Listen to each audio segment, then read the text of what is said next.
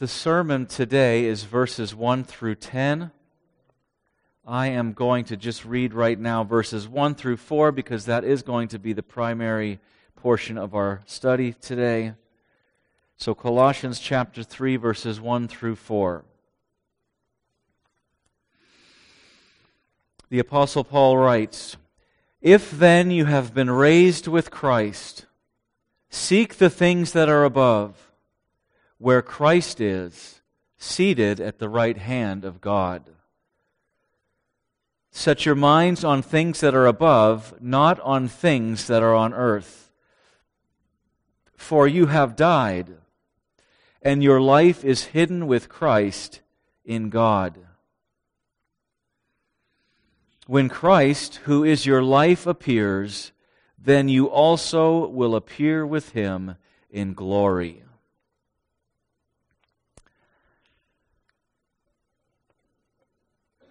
Well, as we grow in our relationship to God, we tend to think of this process that God is doing in us to make us more like Jesus as addition and not subtraction. Let me say that again. We tend to think of sanctification, this process in between conversion and glorification, where God is molding us and shaping us and changing us to be more like Jesus. That whole process seems to us to be addition rather than subtraction. What I mean by that is, we picture God building something up. So knowledge is being added, experiences which build faith are being added, various trials where you are stretched and you discover the faithfulness of God are being added.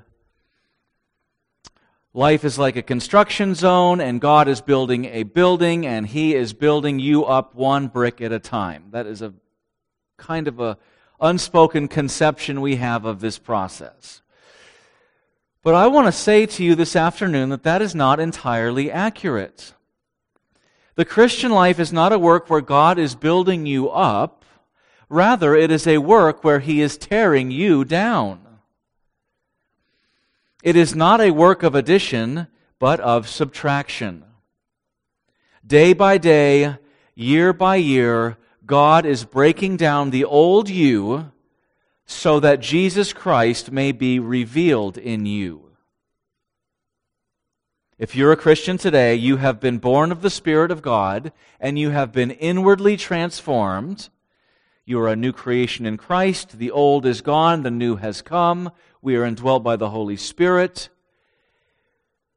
But that new creation is encased in a body that has all kinds of broken desires. You still possess a desire to sin, and that part of you is what must be demolished. So when I say God is tearing you down, I don't mean He's tearing down your personality. I don't mean He's tearing down in you what is unique about you that makes you you. I'm talking about the part of you that holds on to the lusts of this world. God is tearing that down. It is a demolition process. So, while it is true that you do grow in knowledge, and you do have experiences that God gives you where you learn to trust in Him, the primary work is one of subtraction. And of course, this is all to reveal Christ. If you think about your conversion, there was a moment in time where you believed the gospel, and God made you a vessel of His grace, and you became a possessor of the Holy Spirit. And the only thing that hinders the glory of that indwelling Spirit from shining in His fullness, get this, is you. You are what hinders the glory of the indwelling Spirit from shining forth. And you must be broken down. This is why the constant refrain in Scripture is a call to self-denial. It is a call to kill the sin that remains. This is why John the Baptist could say, I must decrease. It's a work of subtraction. You don't need more of God to indwell you, as if that is possible. You simply need less of you. This concept can be seen in several places, one of the most prominent being in Paul's letter to the Colossians. And so to encourage the saints at Colossae, he writes to them and he describes this process, which we will consider in chapter 3. Now, just to summarize, I don't like to jump into books without context, so we will discuss briefly in chapter 1, Paul describes the supremacy of Christ over all things. Just to give you a taste of that, Colossians 1:15, speaking of Jesus, He is the image of the invisible God, the firstborn of all creation. For by Him all things were created in heaven and on earth, visible and invisible, whether thrones or dominions or rulers or authorities. All things were created through Him and for Him. And He is before all things, and in Him all things hold together. And He is the head of the body, the church. He is the beginning, the firstborn from the dead, that in everything He might be preeminent. For in Him all the fullness of God was pleased to dwell, and through Him to reconcile to Himself all things, whether on earth or in heaven, making peace by the blood of His cross. So if we were to summarize chapter 1, we could say Colossians chapter 1 is about who Christ is. He is creator, He is sustainer, He is reconciler. And then, when you get to chapter 2, there's more in there about who Christ is, but really the emphasis in chapter 2 is about what Christ has done. Colossians 2:13, and you who were dead in your trespasses and the uncircumcision of your flesh, God made alive together with Him, having forgiven us all our trespasses, by canceling the record of debt that stood against us with its legal demands. This He set aside, nailing it to the cross. He disarmed the rulers and authorities and put them to open shame by triumphing over them in Him. So if chapter 1 tells us who Christ is, chapter 2 tells us what Christ has done. He has made us alive. He has forgiven our trespasses. He has conquered our enemies. And like a lot of the letters of Paul, Colossians can be neatly divided into two halves. The first two chapters is about who Christ is and what He's accomplished, and then the last two chapters are about your response to that. So you have two chapters about who is Jesus and what did He do, and then the second half of the letter is what do you do in response to that? Theologians will call this the indicatives and the imperatives of Scripture. Indicatives is just a statement of truth, like the book is on the table. Imperatives are a command, place the book on the table. Now you might be sitting there thinking, Pastor, I have had a week and I am struggling with this problem and this thing and that, and I'm barely holding it together, and you want to talk to me about Greek grammar? And yes, because this distinction will transform your life. Because if you confuse these categories and you think the Christian life is just a series of commands that God gives to you, which is the second half, the imperatives, and you don't understand the first half, the indicatives, what Christ has done for you, then you're going to think your whole Christian experience is outward conformity to a set of rules, and that is what makes you pleasing to God. If you begin with chapter 3, where you're taught how you are to live, but you separate it from the first two chapters where it describes how Jesus makes you righteous, then you're going to be regularly discouraged and you're going to be striving constantly trying to be pleasing to God. So this distinction that I'm making here is the difference between a life of dead religion and a life that's lived by faith. So just to describe this a little further, indicatives tell us what is true. Imperatives tell us what to do. Indicatives tell you who you are in Christ. Imperatives tell you how you are to respond to that information. Religion is man-centered, and it's all about what you need to do to gain eternal life. You need to pray the rosary. You need to clean up your act. You need to go to religious meetings. You need to give to the poor. You need to evangelize. And then maybe, if God looks at the end of your life, He looks at the totality of your life, He's going to decide whether it was good enough. So if you are working the imperatives, which means do, and you don't have the indicatives, which means done, then you will be lost. And your concept of God will be warped.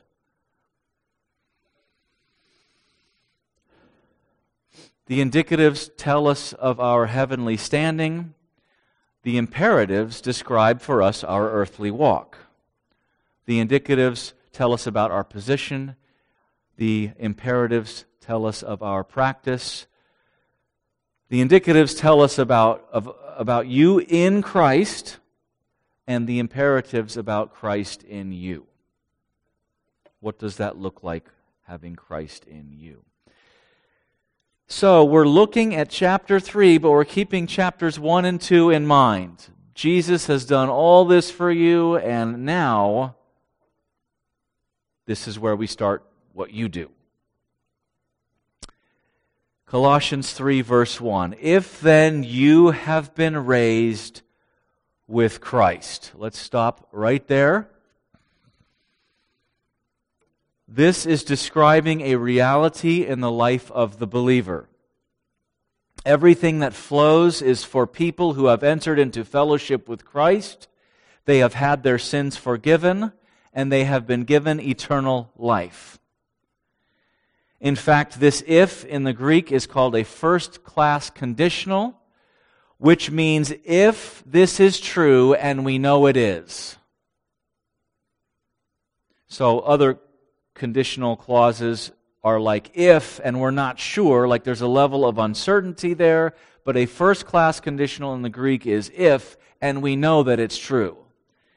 In fact, some translations will translate this since. If you have the NIV, a couple others, it will say since you have been raised with Christ. So don't look at that if as if we're not really sure. For the believer, there's a level of certainty there. So he's saying, if then you have been raised with Christ, and here come the commands, seek the things that are above, where Christ is, seated at the right hand of God. Set your mind on things that are above, not on things that are on earth. So you have two main verbs here, which are the imperatives, which assume that you belong to Christ. And these two are seek and set. This is what we are to do. These are the commands. Now, before we look at those, what is it that we are to seek after and to set our minds upon? And they both point to the same thing, which is that which is above. So the underlined word is that which you are to seek and that which you are to set your mind upon, and that is the place where Christ is. This is the believer's true home. We are citizens of heaven. Christ is seated at the right hand of God.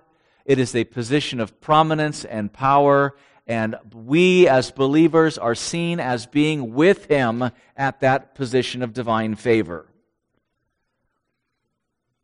That's where Christ is. That's where our home is. Because of that reality, we are to live in light of that truth, and we are to live with that heavenly mindset. Now, we just had our friends the Beeses here last Sunday, and they stayed with us for a week. In fact, Saturday I took them to the airport, and they arrived to the States in mid-September, and I was looking over their itinerary the other day, and it was long. So they got here in mid-September and started at a conference in Atlanta. Then they drove to Kentucky to meet a church there. And then they went over to Colorado. And then they went to Arizona. And then to Kansas and Missouri and Texas. And then Hawaii. And then to California, where they went to Huntington Beach. And then they came here to Fillmore, stayed with us for a week, and then back to Texas, and then over to Kansas, and then they'll finish up in Arkansas. Now, why are they doing all this? Well, because they have a home in Kenya where they have planted a church and they have started an orphanage, and they need support. So, every stop on their visit has a goal in mind.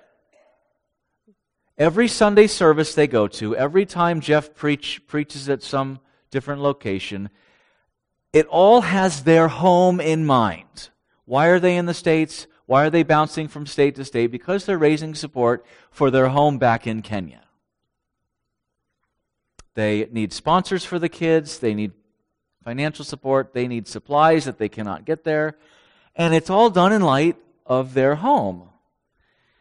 Now, in the same way, we as believers are to live our life in light of where our home is, which is at the right hand of God. Home is where Christ is. Is that your attitude when you live this life? Is that what you're thinking as you wake up on Monday morning? Or as you go on vacation? Or as you do some of the more menial tasks of this experience? Do you have your mind set on things above? Do you have Christ as your home? This is where Jesus is ruling and reigning. And because of that position we have in Christ, we don't need to tremble when nations go to war. We don't need to fall apart when life gets hard. We do not need to completely collapse into fear and panic when we go through a season of suffering. Why? Because Christ is at the right hand of God, and we have our home with Him. And because He's ruling from there, that is where your position is, and that is how you are to live in light of those in that reality. So he says here, you are to seek the things that are above. Now, what does that mean, to seek the things that are above? What does it mean to seek? One of the most significant events to shape American history happened in California in the mid-19th century. In 1848, the discovery of gold nuggets in the Sacramento Valley sparked what we know as the Gold Rush. As news spread of the discovery, 100,000 people moved west to try to strike it rich. And we know back then this was not an easy thing to do. There were mountain ranges that were difficult to cross. There was inclement weather. There were no roads. There were no mini-marts or gas stations on the way. There were no places you could be seen by a doctor. There were many dangers. They used to take wagon trains, so they would have a wagon train a mile long of people all traveling together because it would be safer that way. And just to give you an idea, heading from Independence, Missouri to the San Francisco area took 6 months. 6 months. I wouldn't want to drive in my minivan for 6 months. I got air conditioning, I got heated seats, I got all, Why were they doing all this? Well, they were seeking something. They were seeking wealth. So this is an example, that story is an example of people seeking to get something. What Paul is describing here is we are to seek something not to gain it, but because we already have it.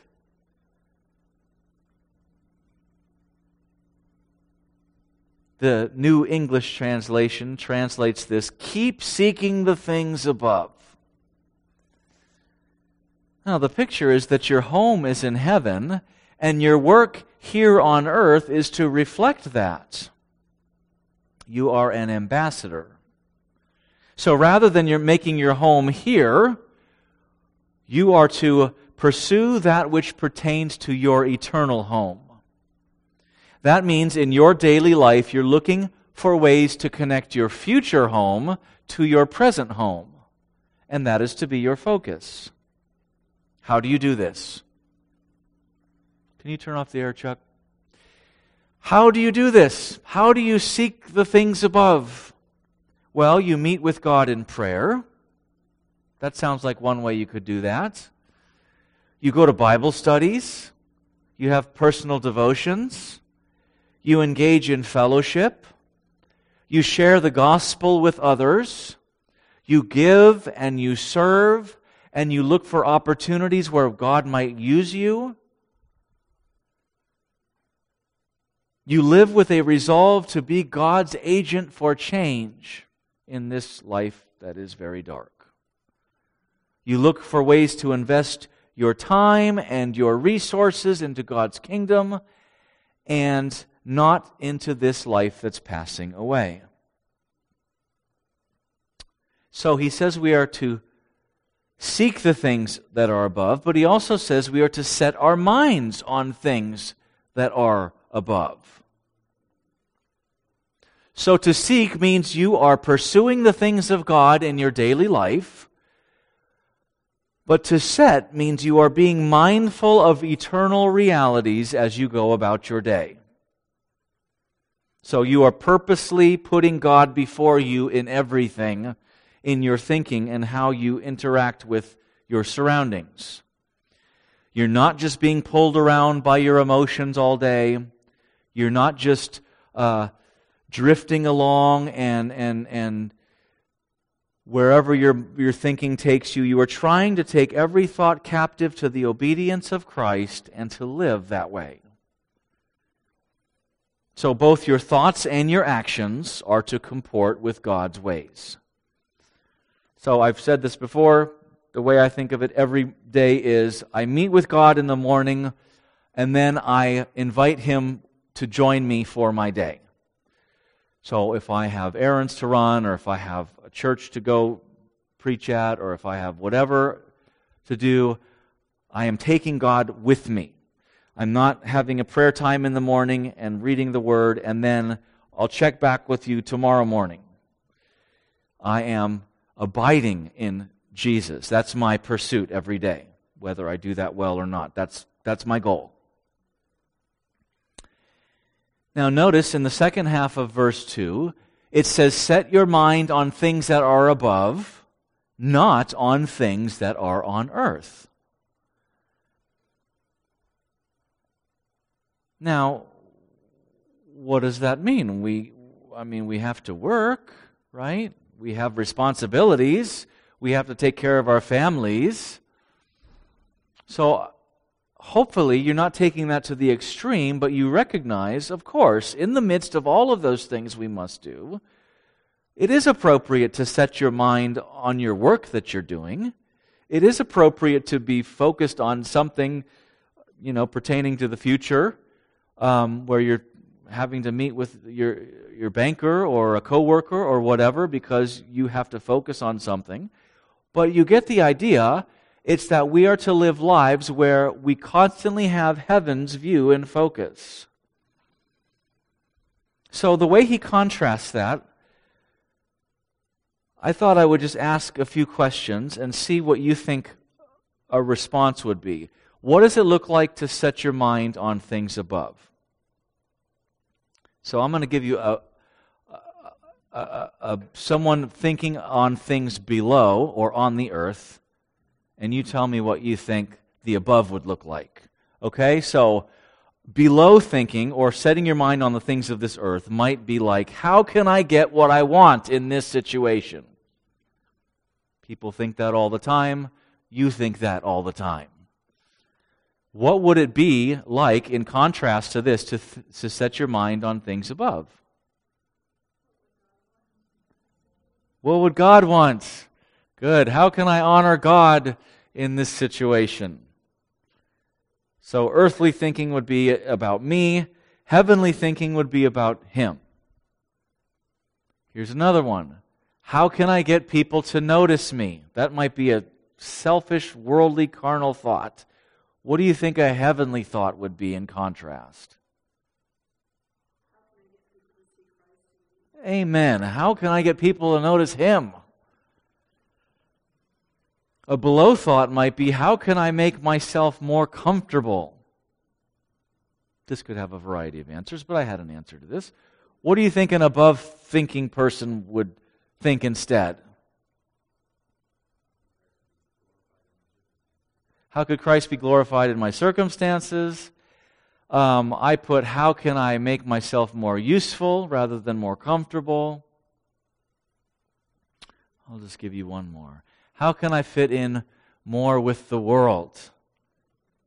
I mean, sometimes we get stuck in that kind of thinking. We wouldn't phrase it that way, but you walk around the mall or something and you say, I wish I looked like that, or we just start worldly thinking, which is the opposite of our heavenly thinking, which would say what?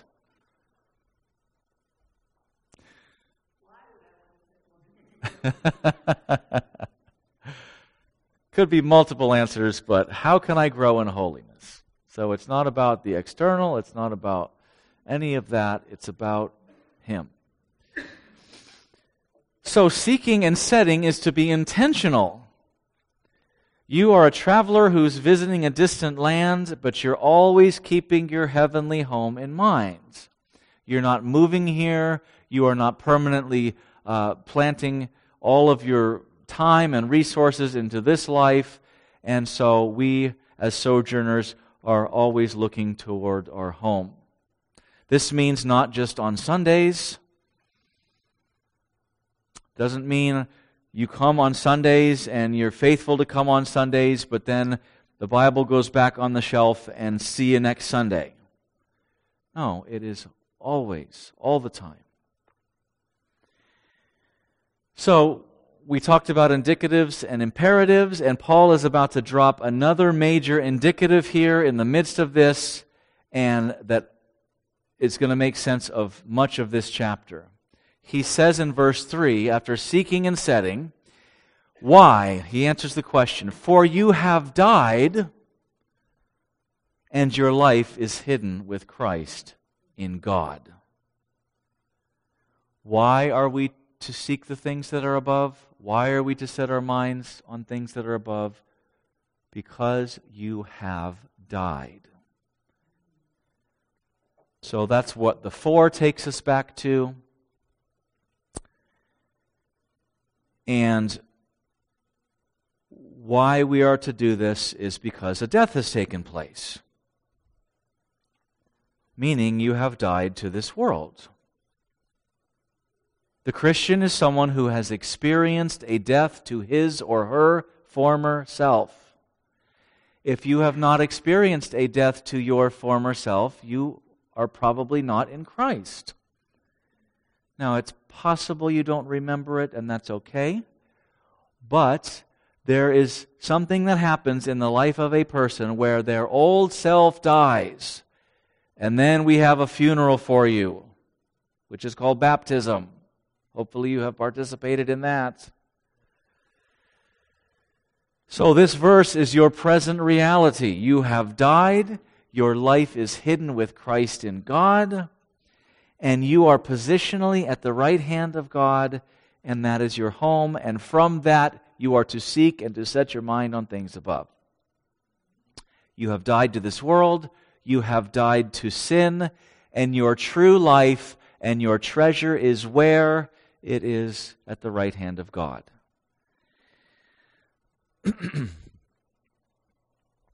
Now you may say, well, I don't feel like my old self has died. In fact, I feel like my old self is very much alive. I still have appetites for things that are not pleasing to God. I still have sinful tendencies and habits. And that is probably the case with most of us. And that is why we are called to put to death that which remains. So your job, my job, we as Christians, as we live in this period of time called sanctification, where God is conforming us to the image of Jesus until we reach our eternal home, our job is to die to our former selves. So in one sense, we have died. That's a clear statement of Scripture. Our old selves have died. And it's also absolutely true that we are commanded to put those former ways to death.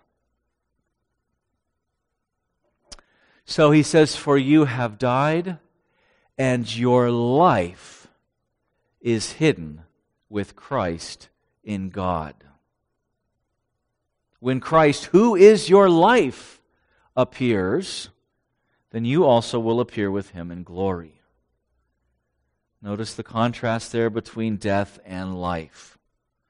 The old has died, the new has come, and that new has a new focus for living, and that is Christ. Christians are not people who go to church on Sundays and keep all the rules as best they can. Christians are people whose lives have been changed from treasuring the things of this world to treasuring Christ. Christians are people who have had their affections changed, and now they have affections for Him, which become greater than their affections for sin. You once served yourself, and now you serve Christ. You do things with Him in mind. You are ever conscious of eternity. And when Christ appears, you will also appear with Him. Why? Because you belong to Him. And where He is, you will be. So let me ask you, true or false question, is Christ your life? Is Christ your life? Do you read this and think, that's talking about me? Or are you just doing some kind of exterior religious thing for this reason or that? Because I promise you, if you are not treasuring Him, you are treasuring something.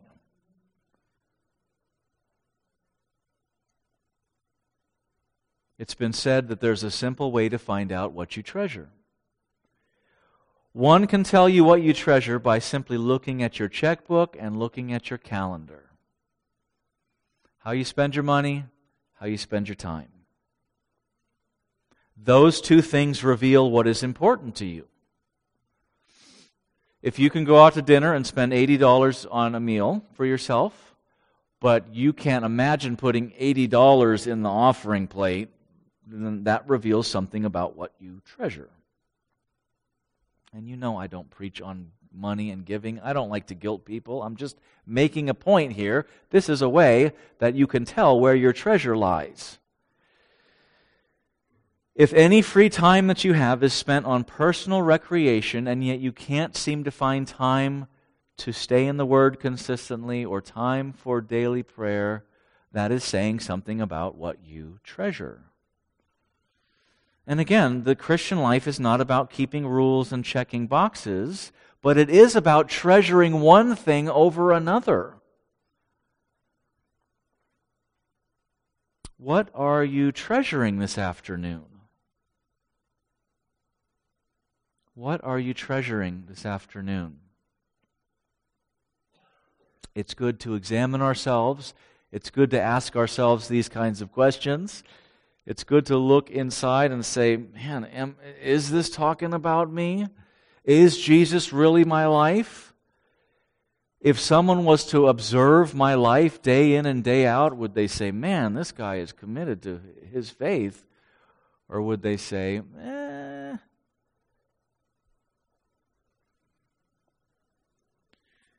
So, Colossians 3 is a wonderful chapter because it not only describes what conversion looks like, but it describes for us where the home of the true believer is, and that is with Christ. We're given a set of imperatives, these commands, but they're always in light of the good news, which is chapters 1 and 2. And I have to just emphasize this again because I don't want anyone leaving here thinking, I got to work it harder. I got to check the boxes better. Let me just summarize here. He says, chapters 1 and 2, because you are raised with Christ, this is chapter 3. Because you are raised with Christ, because you have died with Christ, because your life is hidden with Christ, because Christ is your life, because you will appear with Him in glory, put to death, therefore, what is earthly in you. Verse 5. This is the dying I was talking about earlier. This is the deconstruction I was talking about, God doing that work in you. He doesn't do it apart from you. He commands you to be part of this. He calls you who have died to put to death the sin that remains, which basically means you have died with Christ, therefore die to yourself. Those are two equal biblical truths. You are a citizen of heaven. You are given a new nature. You are given the Spirit of God so that you can now obey God. And you are commanded to kill that part of you that remains in opposition to God's will. And I can't be the only one who knows what I'm talking about here. I mean, I want to do good, and evil is right there with me.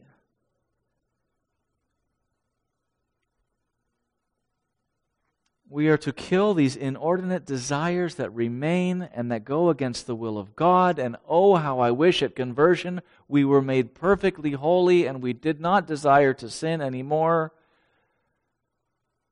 But that is not the case.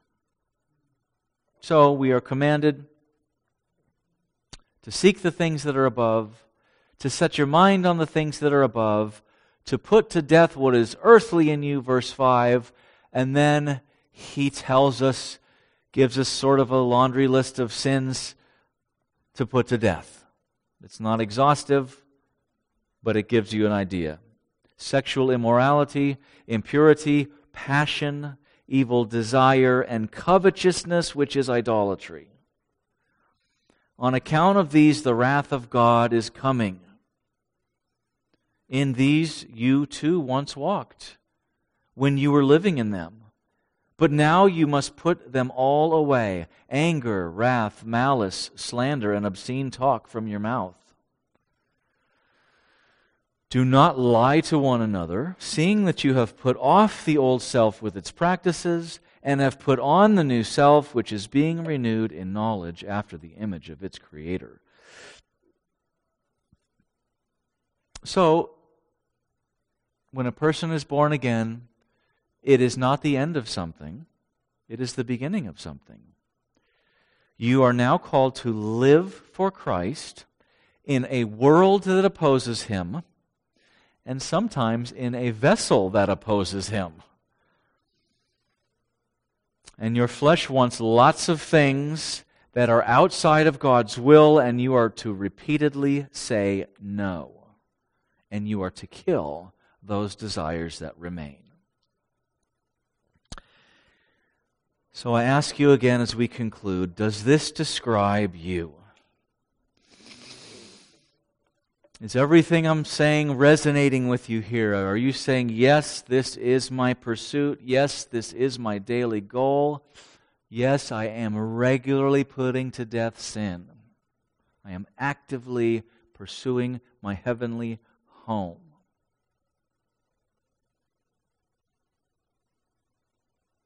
Christ has already accomplished salvation for those who believe. Already accomplished. You do not put sin to death to gain God's favor. You put sin to death because you have it. And our job is to follow Him all the way until we reach that heavenly home that God has prepared for us. Are you doing that today? Let us pray. Lord, we know that none of us does that perfectly. None of us probably do it consistently. Oh Lord, we have good days and bad days, good weeks and bad weeks, good years and bad years. It is a struggle and it is a challenge, but Lord, if your Spirit is within us, we have a desire to seek those things. Please help us, Lord, to seek after you. Please help us, Lord, to examine ourselves and to look for that sin that remains and to put it to death where it may be found. For your glory's sake, in Jesus' name, amen.